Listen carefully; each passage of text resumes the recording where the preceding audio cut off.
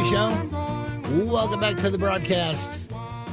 It's a Tuesday show. It's been a while since we've had ourselves a visit with Emma Clue. So let's do it now, shall we? Vice President of Communications and Outreach at Great Rivers Greenway. Emma, how are you? Good afternoon. I'm great. How are you all? Good. How was your holiday? Oh, wonderful. I've been so thankful for this good weather to be able to get outside and take walks. And I would think that this would be right in your wheelhouse with your greenway and all. With your Absolutely. greenway. Yeah, what is it with you and outside, You Emma? and your Come on. greenway, yeah. It's like she goes outside again. It's like this woman always taking her work home with her. She's outside on a trail somewhere. So, yeah, a lot of people. Hopeful it could be a part of everyone's holiday celebration. Get outside, get some fresh air, move your bodies a little bit, that kind of thing. Part of the New Year's resolution, that's for sure. Yeah, I should make one of those. I haven't. So we got cold weather. It's not the 70-degree thing is not going to continue. So with it getting cold, we have a tendency to hunker down, sit on the couch, and hibernate and put on body fat. So what would you recommend as places to go? I would think a place with a lot of trees that would block the wind might be a pretty good idea as it gets colder.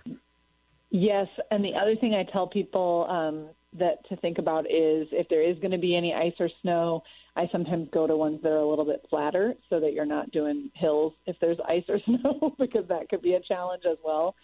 A lot of the greenways, almost all of them are paved, and so sometimes if they're asphalt, they might melt quickly, depending on what kind of precipitation we have. But sometimes that's a safe bet just to not have to have the added challenge of slippery on a hill. I would think this time of year you sit down with the powers that be and people that have a big say in Great Rivers Greenway and kind of look at the big picture and figure out where you're going and where you're headed for the next year. What does that look like for you? Yes, we are actually. So every 5 years in particular, we do an extra specific strategy session. So we update our strategic plan, and we always do that with input from the community. So over the last year, we've been working on that. We had almost 7,000 people do our survey last December and January, and we're hoping to have a good amount of folks again in January here of 2022. So we are working on a couple different topics, and we hopefully people will participate and give us their feedback. Of course, these are, everybody's tax dollars at work, so we want to make sure we hear from people. But there's a couple different things that are going to be included in that effort.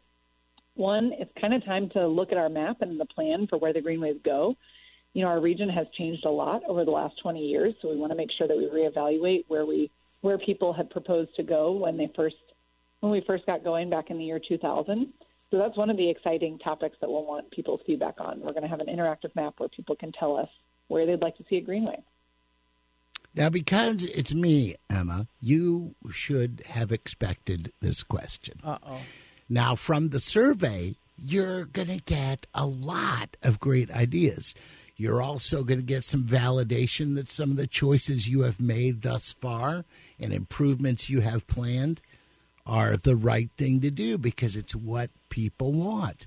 But there had to be a few in that 7,000-plus survey response where people just asked for the weirdest things and thought, what?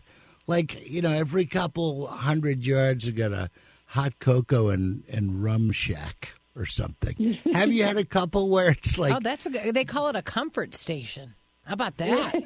Yeah. Well, I mean, but have there been some that maybe have gone into the ridiculous file?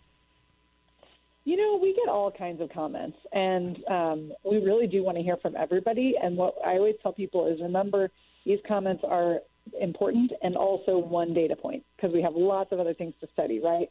Like the technical aspects and, the utilities and all that stuff. So we try to combine everything that we hear together with all of those other ones.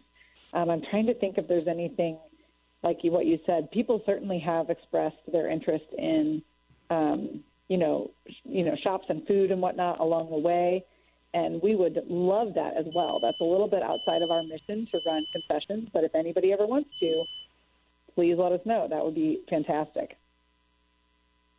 Well, I think thought some of those would be super strange. Yeah. I'm trying to think that maybe one that I've come across was somebody did ask once about trying to catalog all the different allergies along the greenways, or like what might trigger people's allergies. And I'll be honest, that is an overwhelming task that I was not sure how to tackle, because there's so many different things. These pass through parks and by businesses and all the different things. So I totally don't blame people for wanting to know, but I was not sure how to answer that one. Yeah. Plus, I think that might be a little depressing. I mean, I don't know. I just, but I get that it's part of reality as an allergy sufferer. I mean, it would maybe make a difference. You want to go this direction rather than that direction. Sure. It could be helpful. Do you look out for things like poison ivy, poison oak, things like that? Is that on your radar? For the most part, we have, 10 to 12 foot wide paved pathways. So you're typically not necessarily brushing up against plants like that. Oftentimes on the edge of the greenways, there might be a foot or two of grass buffer as well.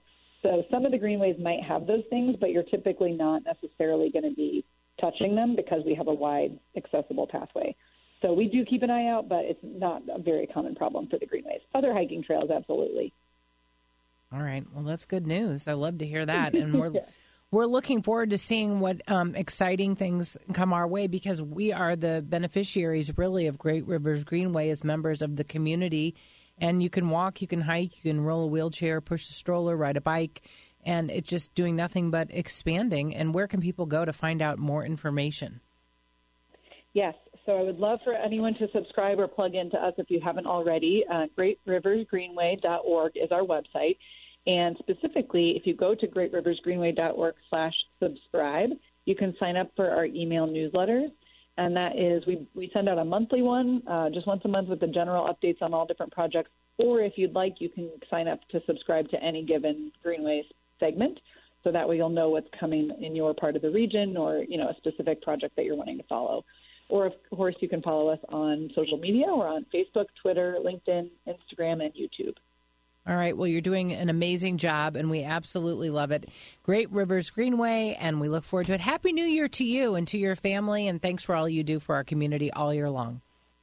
Thanks. Back at you. We'll hope for some good weather soon to see you all out on the greenways. All right. Thank you so much. Well, that was John Carney's smoke alarm going off as his 12-year-old was trying to cook in their home as he broadcast live from their house.